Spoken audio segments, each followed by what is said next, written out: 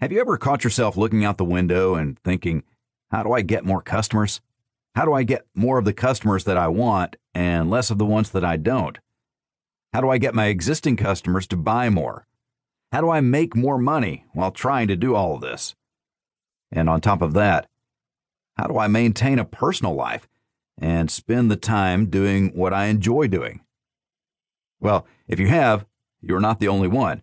There are millions and millions of business owners and professionals around the world who are thinking the exact same thing as you.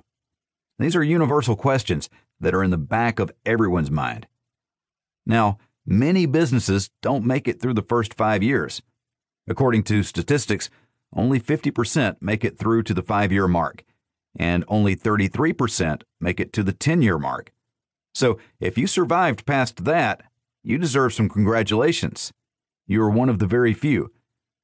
But things can change fast. If you are a new business, things are even tougher. According to Forbes magazine, 90% of startups fail. Being a business owner or a professional is difficult today. There's so many things to juggle to just keep your business afloat, let alone growing and expanding it. You're trying to run your operations, be strategic, deal with issues, market and sell, and have a personal life all at the same time. Even though you may have capable teams to do these tasks, these questions are always in the back of your mind. Studies show that up to 90% of the activities in a business are non-value added and do not contribute to the bottom line. To top it off, all of these tasks and mental energy involved are taking away from you doing the two most important things. 1, spending time doing what you enjoy doing. 2, making money while you're at it. If I were to ask you if you are doing the things that you enjoy the most, what would your response be? Now, let me take it even further. What if I asked you if you are absolutely passionate about what you do? What would your answer be? The average person spends half of their waking day at work. Business owners spend even more time of their day working, in many cases. Doesn't it make sense to do what you're absolutely passionate about doing? How often do you come home from work only to be asked how your day went? For most people, the response that they give is good. In today's age, good is actually considered to be below average. Good gets you poor to average returns.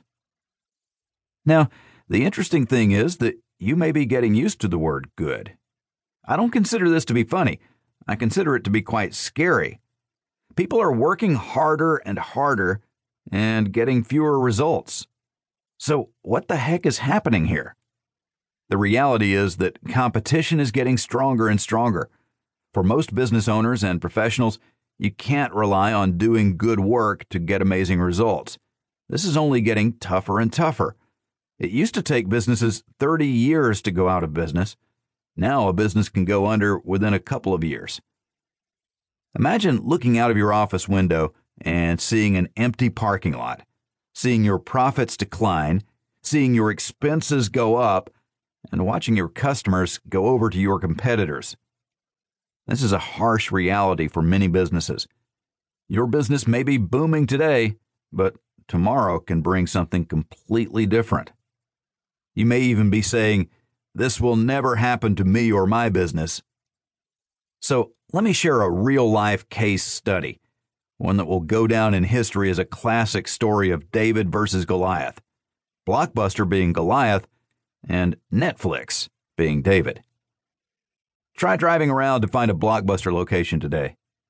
To make a long story short, Netflix outperformed Blockbuster and put them out of business in no time. Blockbuster had thousands of locations, thousands of staff, and virtually a monopoly in the market.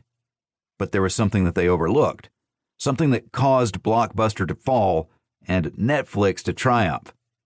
No one could have predicted this to happen. Blockbuster had the marketing dollars, the sales strategies, and virtually unlimited resources. You name it, they had it.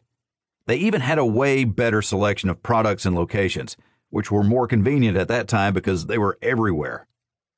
Well, who is laughing now?